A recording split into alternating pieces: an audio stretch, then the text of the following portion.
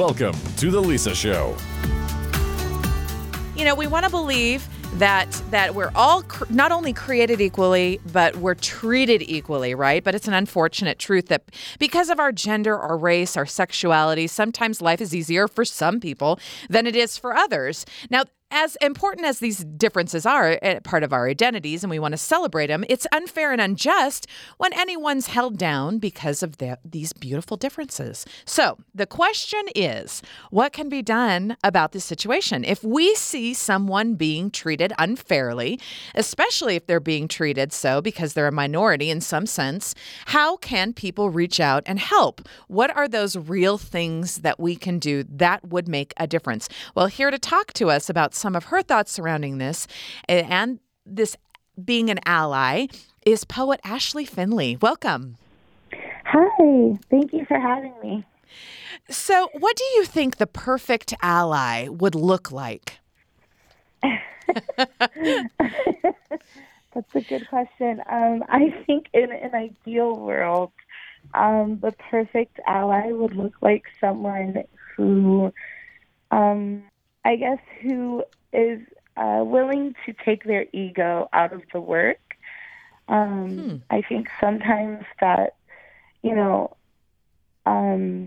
people start getting into social justice work or ally work, that sometimes it's good that it comes from a place of like maybe their own pain, maybe they've just realized that the world is not everything that they thought it had been, and things aren't the way that they thought that they were. But then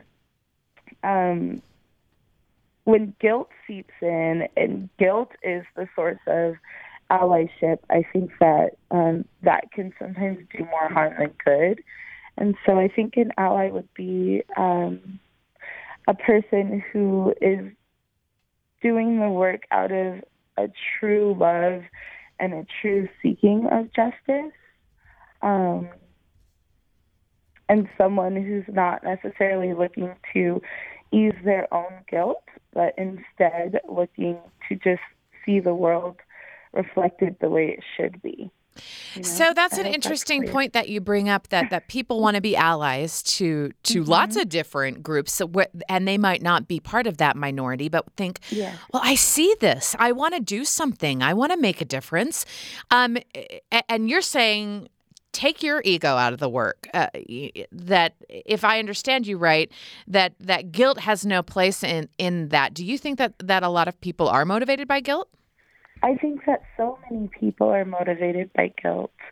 And I don't think, and I want to be clear here that I'm not like admonishing anybody for that. No, you're just bringing this up as issue. And I think that it's natural, you know what I mean? But I think that's where a lot of education comes in.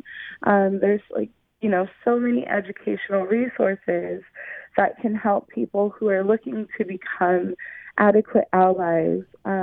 What are some of those best resources, do you think? Yeah, I think that, I'm a big fan of books and reading. Yeah, me too. One of the books that I would say is a really good resource is The New Jim Crow. And I see a lot of people reading it, and I think that, I love the book from my own personal experience, but also I've spoken with a lot of people who,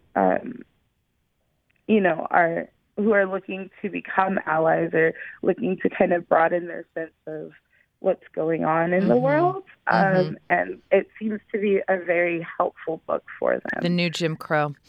Yeah. I'd love to break this down even more when we're talking about an ally. People may be a little bit confused about what that is and what that isn't. So specifically, let's break this down into some different communities. How can men, for example, be good allies to women? Right. Okay. So I think the way that men can be good allies to women, one is to, I'm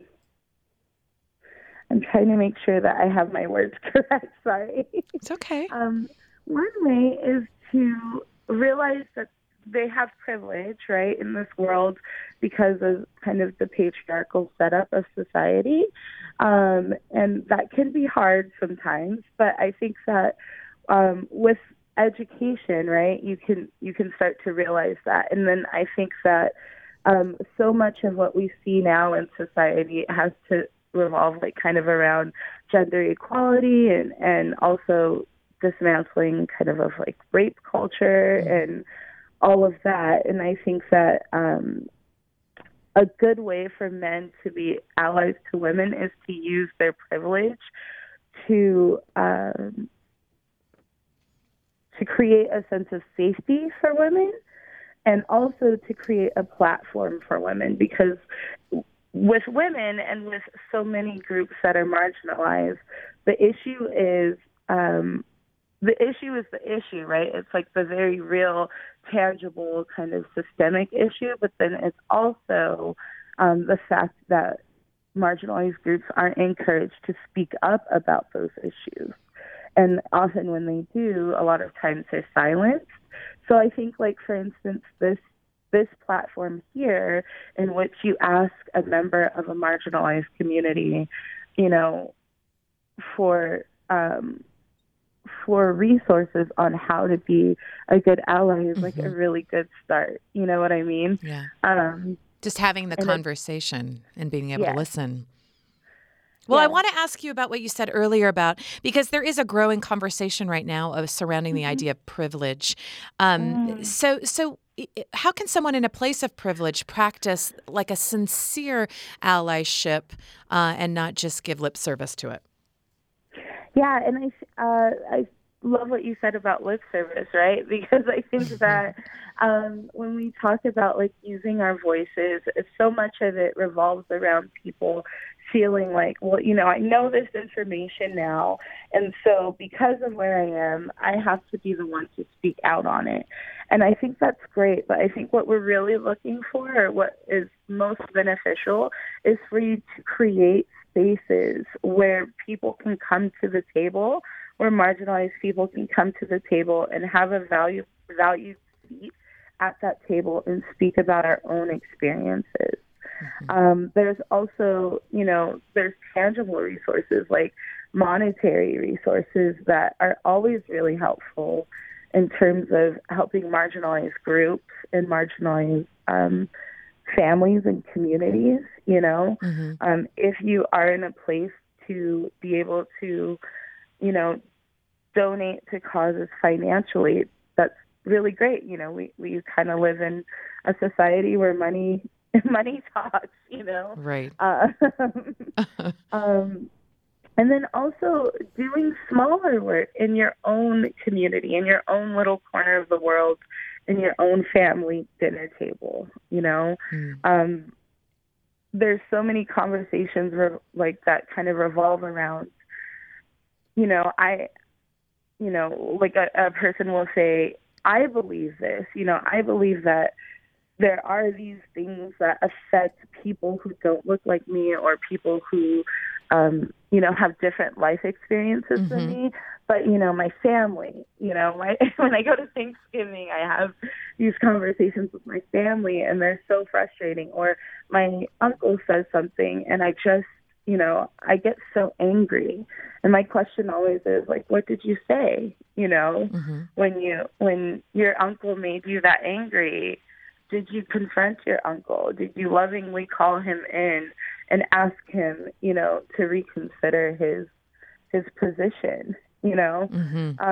Because I think that's where the work starts, right? When our families start being brought into our work, even if maybe sometimes they resist that, I think that is, you know, true allyship, because it starts there, and it starts in our homes, with our families as we are sharing new information. We're talking with Ashley Finley, who is a performance poet who uses her platform to empower those underserved and underrepresented in communities, about allyships and what it means to be an ally.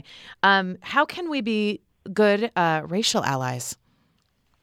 Well, That is such a deep question. I know. And I know that we're not going to be able to solve it in one conversation, but I'm wondering if you can help us to bring a new perspective and help us to find a new commitment to actually do something. I think one way is not to shy away from the conversation around race. I think that a lot of people sometimes become scared or race is uncomfortable. And I understand that because, racial issues in our country are still very prevalent, and civil rights was only granted to people of color, Black people specifically, 60 years ago. So I understand that it's an open wound. Right. But I think that in order to start, building allyship and also building equality for those in marginalized and oppressed races, we need to not shy away from that conversation, because so much of what allows this sort of oppression to permeate is because it's the thing that's swept under the rug, and so I think that if you have a question, ask it. If you have, if you're starting to kind of have some curiosity about what people are talking about when they talk about racial oppression and marginalization and disenfranchisement, these words, these big kind of college words, right? If you start to kind of delve into what that is, go to the library, find resources. I can send resources. Right. Asking questions. And I appreciate that you're saying that it's okay to say, hey, I don't understand this, or this is a new thing. Why do you feel this way? And creating that space to listen. I wonder, in a situation where someone is in privilege, is a bystander to someone else being oppressed because of their minority status, say it's at work or even just on the street, what it would be the best way for an ally who's not directly involved to respond? I think that the best way is if it's safe, right? If it's safe for everybody, and I always lead with that, is to become directly involved. There's a way that, say, a person who is not a person of color, right, can, if they see someone experiencing racism or being racially attacked, there's a way that a person can step in and say, hey, you're going to see me as your equal, and because of that, I'm going to step in and say that we're not going to tolerate this. We're not going to stand by and just watch you, kind of abuse a person because of your own kind of twisted beliefs, Right. Yeah.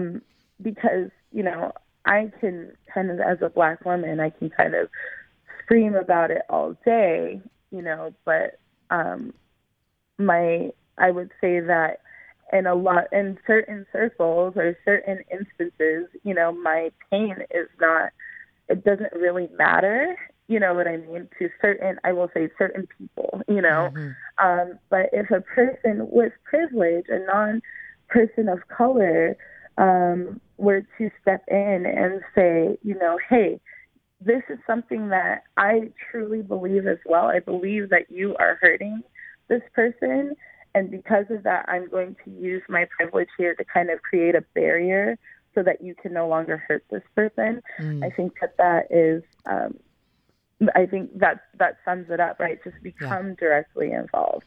And also realizing, what is safe for everybody in that situation. But in a lot of situations, those are just in our offices or in the grocery store checkout line,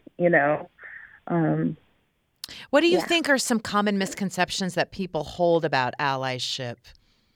I think that the biggest misconception I find is that allyship is taking up space, and it's not taking up space, right? It's providing space, and I think that there should be that that distinction, definitely, because while I ask, that allies in those situations stand up and kind of use their voice, there's also instances where that's not entirely necessary. Like, marginalized groups just need a seat at the table to use their own voice or to create the resources in their communities, Right. instead of kind of, like allies kind of grabbing the microphone. Right. Like, it's just not taking away. I think a lot of worry is that, well, that's going to take away something from me. And there's this sort of like idea of scarcity. So for someone who feels that way or feels like, well, I don't need to worry about being an ally, like I don't want to get involved, this is not my issue or whatever, what would you say to that? I would say that it is your issue. I would say that most people experience oppression in one way or another, right? Like, you may not be a Black woman, but you might be a woman. You might not be a queer man, but you might be a Black man. You know what I mean? Or a Latino man. You know what I mean? And so, or you might have a disability, or you might be experiencing injustice at the hands of ageism. You know what I mean? Yeah. There's so many ways in which people can be oppressed or can be marginalized or can be shut out. And I think that, there's a wonderful quote that I love and I hold dear, and it says that none of us are free until all of us are free, And I think that it's prevalent, right? We see it every day. We see the ways in which sometimes people, shut themselves out of allyship. And I will say kind of shut themselves out of allyship, right? Because they feel that a situation like doesn't necessarily have anything to do with them, right? But then they turn around and find ways in which they feel kind of beaten down and, again, shut out. And, they need an ally too. We all do. And this is something that affects all of us. We all need an ally. Well, thank you, Ashley Finley, for being with us. She's a performance poet who strives to use her platform to empower those in underserved and underrepresented communities. Thank you for joining us. Thank you for listening to The Lisa Show.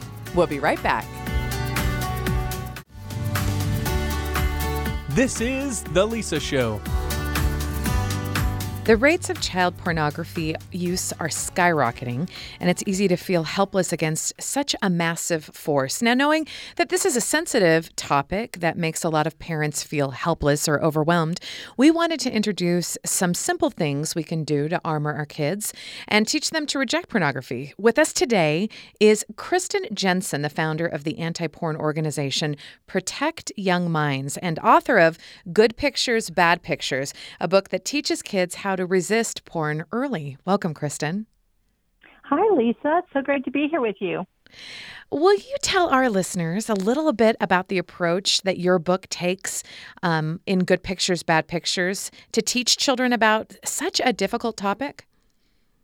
Sure. Well, I wrote the book for the millions of parents who are waking up to the fact that they cannot control the exposure, to toxic sexual material when there's a portal to porn, in every pocket. So I wanted to help parents overcome their uncertainty and fear because, when we're uncertain, when we're of how to, deal with a topic, approach a topic as sensitive and difficult as this, parents tend to procrastinate, right? Mm-hmm. So the books were written as read aloud books. They're very comfortable ways to introduce this to children to basically define what a bad picture is or what pornography is, to help them understand why it's harmful to them and to their brains, and also give them a plan of action of what to do. Basically, teach them refusal skills so that they know what to do when they see it, and they understand that their parents want them to come and talk to them about it. And they open that door. And so it's no longer this scary, topic, but it's something that, it's just a fact. It's out there. Their kids are most likely going to see it at some point, and maybe earlier than most parents would ever think or want. But it's a wonderful tool to really just start those conversations so that parents can begin arming their children against pornography and its, very, very toxic effects. So how early should we begin to talk to our children about, the dangers of pornography, what it is, and how to resist it? Sure, great question. I get this question all the time, Lisa. Parents, when you think about it, how early do kids get any exposure to the internet these days? Oh, it seems like now that they're toddlers, they see. Yeah, 2 and 3 years old. So that's why I wrote Good Pictures, Bad Pictures Junior. I got so many parents asking me to write a simpler book for younger children. And it just begins, again, those 3 steps, defining what a bad picture is in a very simple, age-appropriate way. And then 2, helping children understand that this material can hurt them and they need to stay away from it. And 3, giving them a plan of what to do, when they see it. And so that they have these refusal skills in place.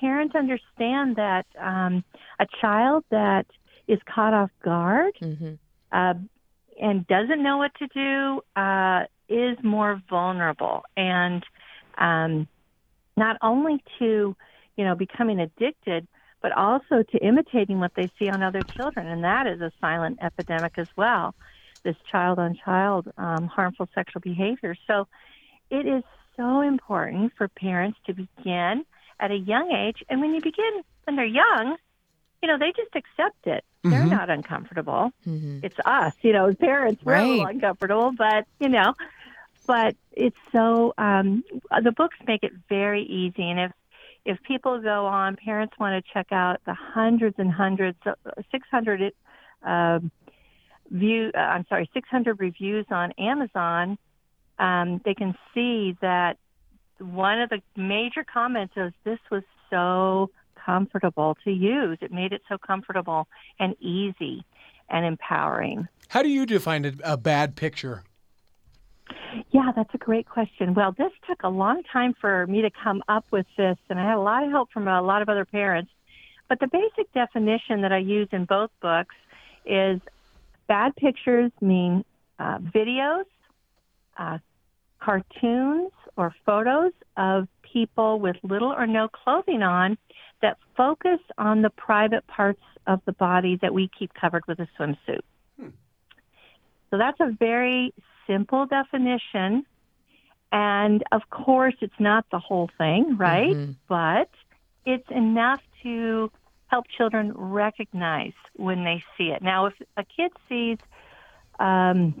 nudity online, most likely they're not looking at the Sistine Chapel or the David, right?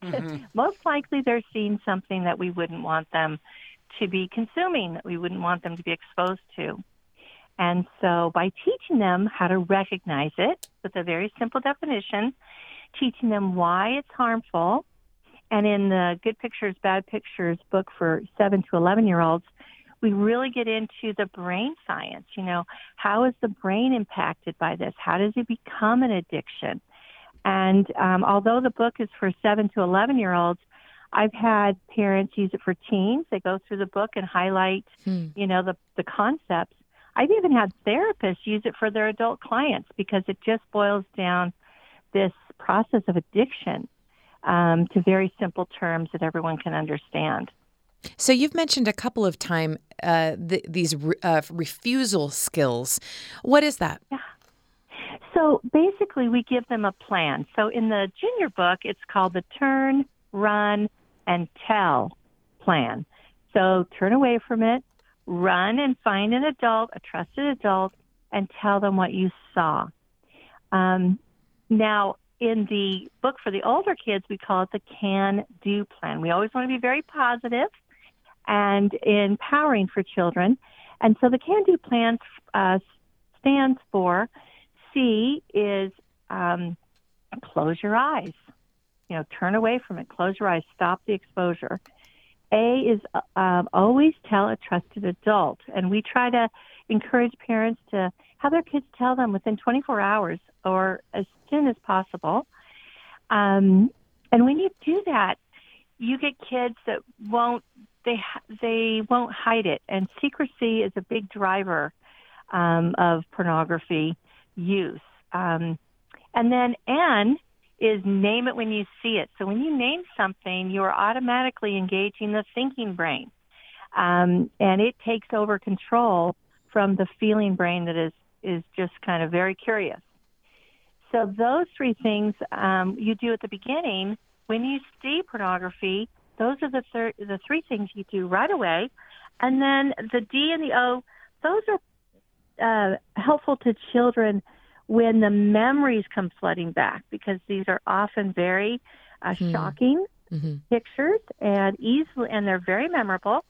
Kids need to understand what to do to minimize those memories so they don't bother them anymore or tempt them to look for more. We're talking with Kristen Jensen, who is the founder of Protect Young Minds. And I know for a lot of parents that this is a very sensitive subject, and one that, as you mentioned, that they're not particularly comfortable in discussing with their kids, whatever age their kids are. I don't know that myself as a grown adult, that my dad would feel comfortable having a discussion about pornography with me, just because of how he was raised and where he is as far as that goes. People would love a resource like this book that you've written, The Good Pictures, Bad Pictures. Tell me a little bit about who you are and where you come from, so that people can trust you that you're going to be teaching essentially our kids the right way. Well, I'm a mom, and I saw how this was really hurting families.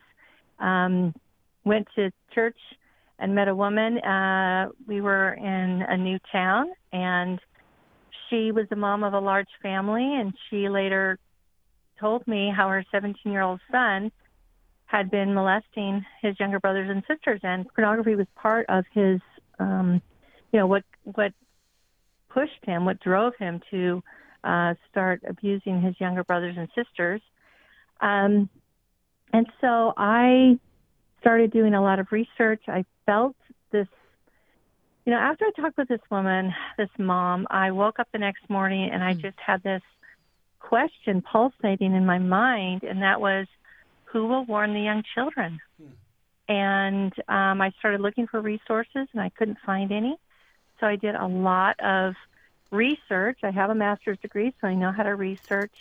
And I started to just feel this very, I felt compelled to write this book for parents, so that really in two books, the junior version and the original book, so that they could overcome their fear and their uncertainty. So I have a degree in English, and I have a degree in communications, master's degree in organizational communications, and I really care about this. I really, but you can believe me, or you can go and look at all the reviews and see how many other parents have trusted in this resource. And really, we don't do a lot of advertising. It's word of mouth. So much of it is word of mouth, people referring others to this resource. And like you said, there aren't a lot out there, and this is just a very comfortable book. These books are very comfortable for parents to just sit down and read with their children.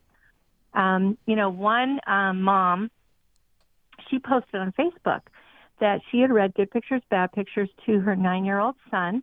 He went to school, and a few days later, another child showed him pornography on a smartphone. And that little boy came home to his mom and told him what happened, and he said, I was scared, but I knew what to do. And when you think about it, children that aren't warned, they don't know what to do. They don't even have the vocabulary to explain what they saw, let alone feel comfortable opening up and talking to a parent when they just, know that this is shameful.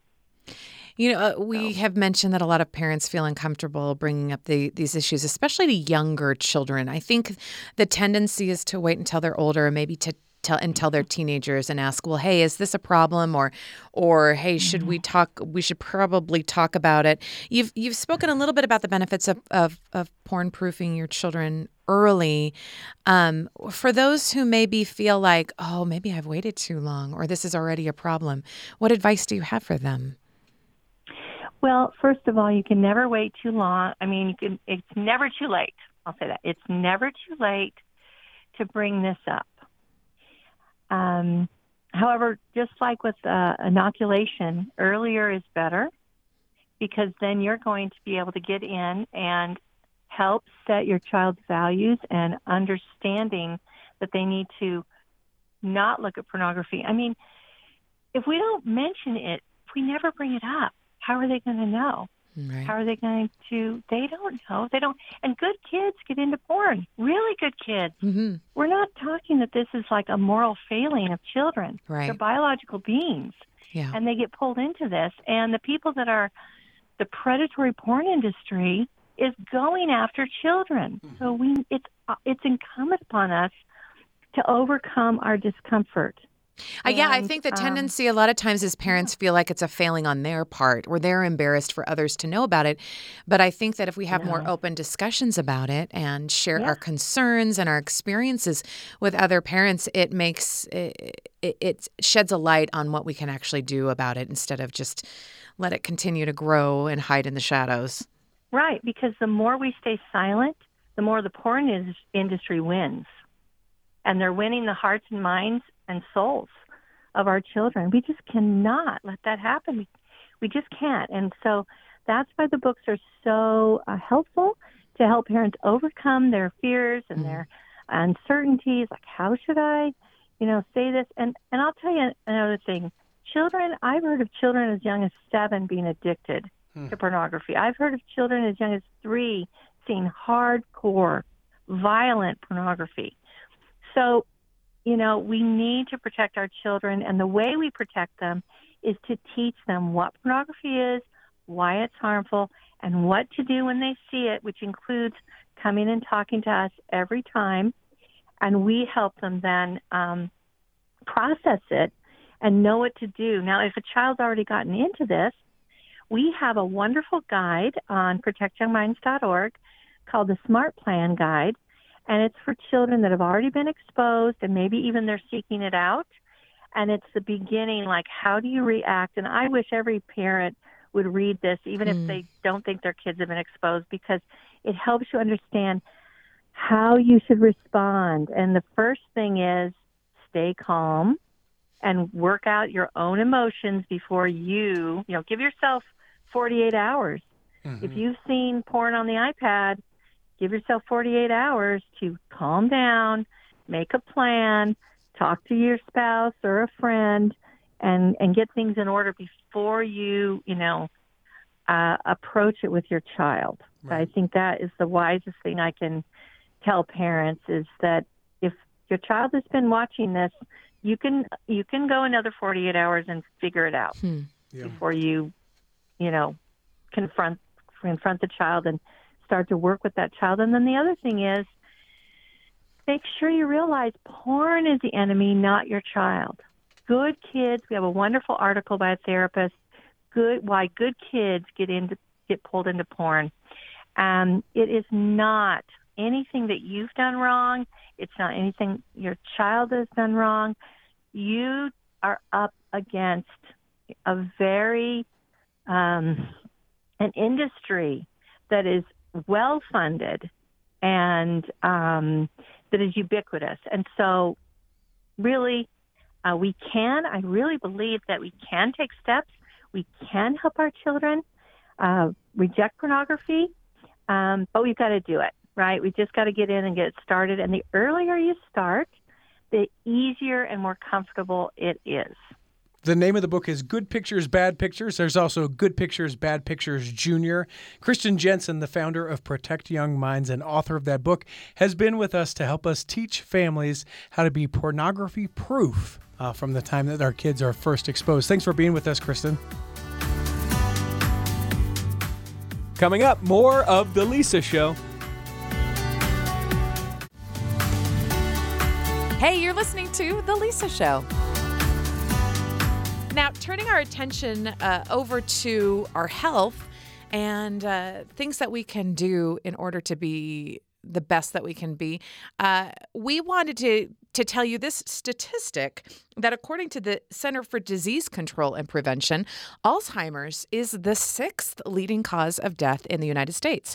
Do you ever look at your loved ones who have this awful disease and wonder if that is what your fate is? Well, you're not the only one. With these raging statistics, how is it that we can keep our brains sharp, healthy, and young? Well, Dr. Felipe Dunyan is a board-certified neurologist with a special interest in creating programs for people based on their personal neurological needs. So we thought he'd be a great person to have this discussion on an important issue of what we can do to keep our brains in top shape. Welcome, Dr. Dunyan. Lisa, thank you for having me on. So really, I'd love to get right into it. Are there things that we may be doing that are increasing our risk for Alzheimer's that we're not aware of? Absolutely. I think one of the biggest myths that has to do with Alzheimer's and dementias in general is that our lifestyle choices have nothing to do with them. Yeah. And you just either get it or you don't, right? Right. And the reality is the choices that we make every single day play a huge role in whether we develop dementia later on in our life. So if we're sedentary, if we're not physically active, that makes it more likely that we're going to get dementia. If we don't eat healthy, that makes it more likely. If we're not minimizing our risk of preventable chronic diseases, that makes it more likely. So the actions that we take every single day play a significant role. Now, when we talk about Alzheimer's, a lot of time we just attach dementia right with it. What's the difference between the two? So Alzheimer's is a type of dementia. There are several types of dementia. And so people can develop dementia, which is really just different symptoms of memory problems, symptoms of the way that we're able to think and the way that we're able to carry out our daily tasks. And Alzheimer's is just a type of that dementia. People can develop dementia because their blood pressure and diabetes are out of control. People can develop dementia because they drink too much alcohol. People can develop dementia because of vitamin deficiencies. So Alzheimer's is just a single type, even though people tend to be much more afraid of Alzheimer's. But the reality is you can get dementia for a whole host of reasons. So I think then the question on everyone's mind, and you've mentioned a couple of these just by saying how you get it, but what can we do now, no matter what our age is, to prevent dementia and Alzheimer's? So exercising 3, 4, 5 times per week is crucial, right? So our bodies are meant to run, jump, dance, squat, sprint, do all types of forms of movement. And at the helm of that is our central nervous system. It's our brain and spinal cord that coordinates all of that. And so if you're not doing those things, we see the impact that has on the brain. Our brains can literally start to shrink. Oh, wow. Not only that, physical activity gives our brains everything it needs to make new neurons and new connections. So when we are physically active, when we're exercising, it causes the body to release chemicals that make new neurons and new blood vessels. And so that's incredibly important for a healthy brain. The other thing people want to do is they want to make sure that they're getting enough sleep. Right? So there are studies now that are coming out that when we're sleeping, our brains are getting rid of all the toxins that build up throughout the day. And so people who are not getting enough sleep and are chronically sleep deprived are at higher risk of getting dementia or Alzheimer's disease later on. So those are two incredibly important things that people can do every single day. Now, I want to go back to something that you said that I thought was really interesting, that it was the type of exercise that some may be more effective at staying off the kinds of dementia. Can you explain a little bit more about what you meant? Yeah, so if we're engaging in aerobic physical activity, so we're getting our heart rate pumping, we're getting our body moving, we're breathing harder, we're sweating, that's incredibly important for the brain because that will cause the body to release this chemical called brain-derived neurotrophic factor. In my book, Neuroplasticity, Your Brain Superpower, I talk about this chemical and how it causes our brains to make new neurons and new connections, which is incredibly important. If you can find a way to combine aerobic activity with complex motor movements, that's even better. So playing a sport like tennis or basketball, finding, if you're somebody who loves to dance, find a way to dance 3-4 times a week. So those kind of things are really important physical activities to be engaged in. I think the tendency for a lot of people when they hear ways to prevent Alzheimer's or dementia is they think, well, I'm going to do some puzzles, right? I'm going to get some Sudoku and crossword puzzles. What does the research say about the effectiveness of these methods? Well, I think challenging your brain is what's really important. So sure, you can do some puzzles, but the reality is you want to constantly be learning, right? Your entire life. You want to learn new games, new hobbies, new languages. You want to interact with people who have different perspectives than you do. You don't have to adopt their perspectives, but it's really important to get different ideas about life. You want to travel to different parts of the world. You want to see different things every day. One of the biggest problems is that we tell ourselves that we are creatures of habit and we accept that reality. And doing the same thing every day is not challenging your brain, and it's not going to change your life for the better. Yeah, that's so interesting that you bring that up because I think that the way that we retire or we look at retirement, you just kind of settle in, hunker down, and just sort of wait out your days. And what I understand you saying is that actually is the worst thing that you can do. You need to keep going. Yeah. Right. And one of the things that I often see is people are doing fairly well in life, and then they retire, and about 6 months later, they start developing signs of dementia, or they have a stroke, or they have some other medical issue. Everybody needs a reason to get up in the morning and to live their life, right? So we have to keep going. We have to find ways to evolve and adapt. I'm not saying you have to work your entire life if that's not what you want to do. But, when you retire, you've got to find something else to do with yourself. Yeah. We're talking with Dr. Philippe Dunyan about keeping your brain sharp, healthy, and young, and how you do that. What are those early signs of Alzheimer's that we should be looking out for? Well, sometimes the early signs of Alzheimer's or dementia can be things that are normal parts of our day.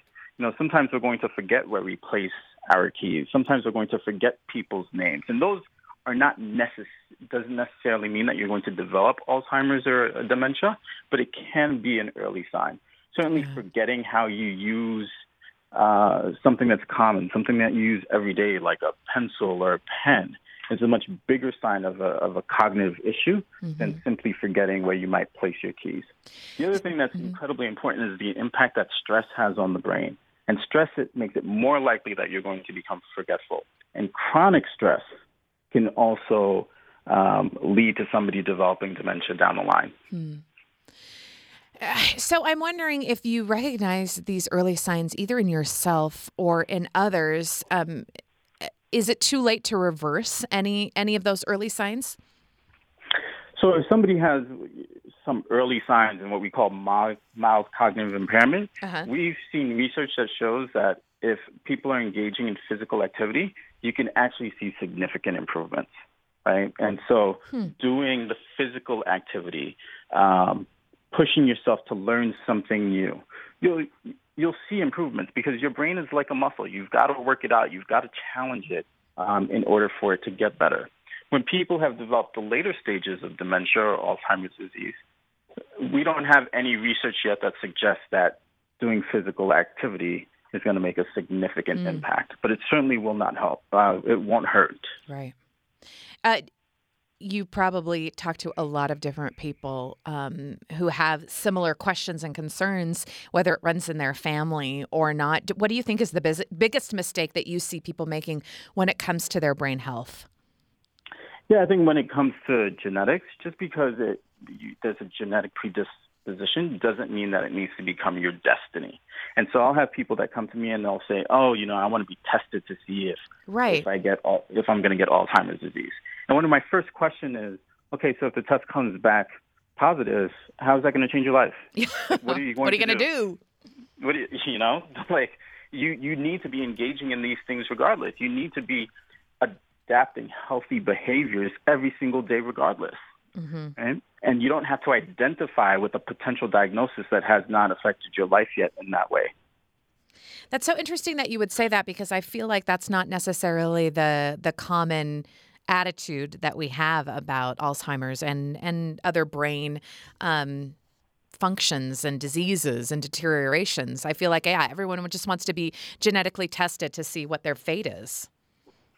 Yeah, and just like I said, just because you've got a genetic predisposition, that does not define your destiny, right? And so in my book, Neuroplasticity, Your Brain Superpower, it's all about how our brains adapt, learn, and heal. It's about the things that you can do every single day to keep your brain healthy. And we can do those things in people who have had strokes, people who have Parkinson's disease, people who have early signs of dementia, people who have depression and anxiety.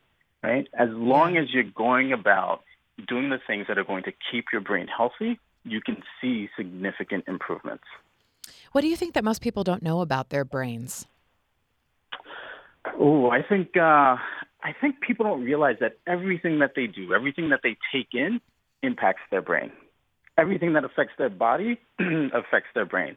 So even something like, alcohol is sort of an easy example. When we drink and we get buzzed or we get drunk, right? It's because of the impact that alcohol is having on the cells in the brain. And I don't think people realize that. The foods that they eat impact their brain. Their level of activity impacts their brain. Their perspective on life, their mindset impacts their brain. So everything that they do has a significant impact on their brain. Wow.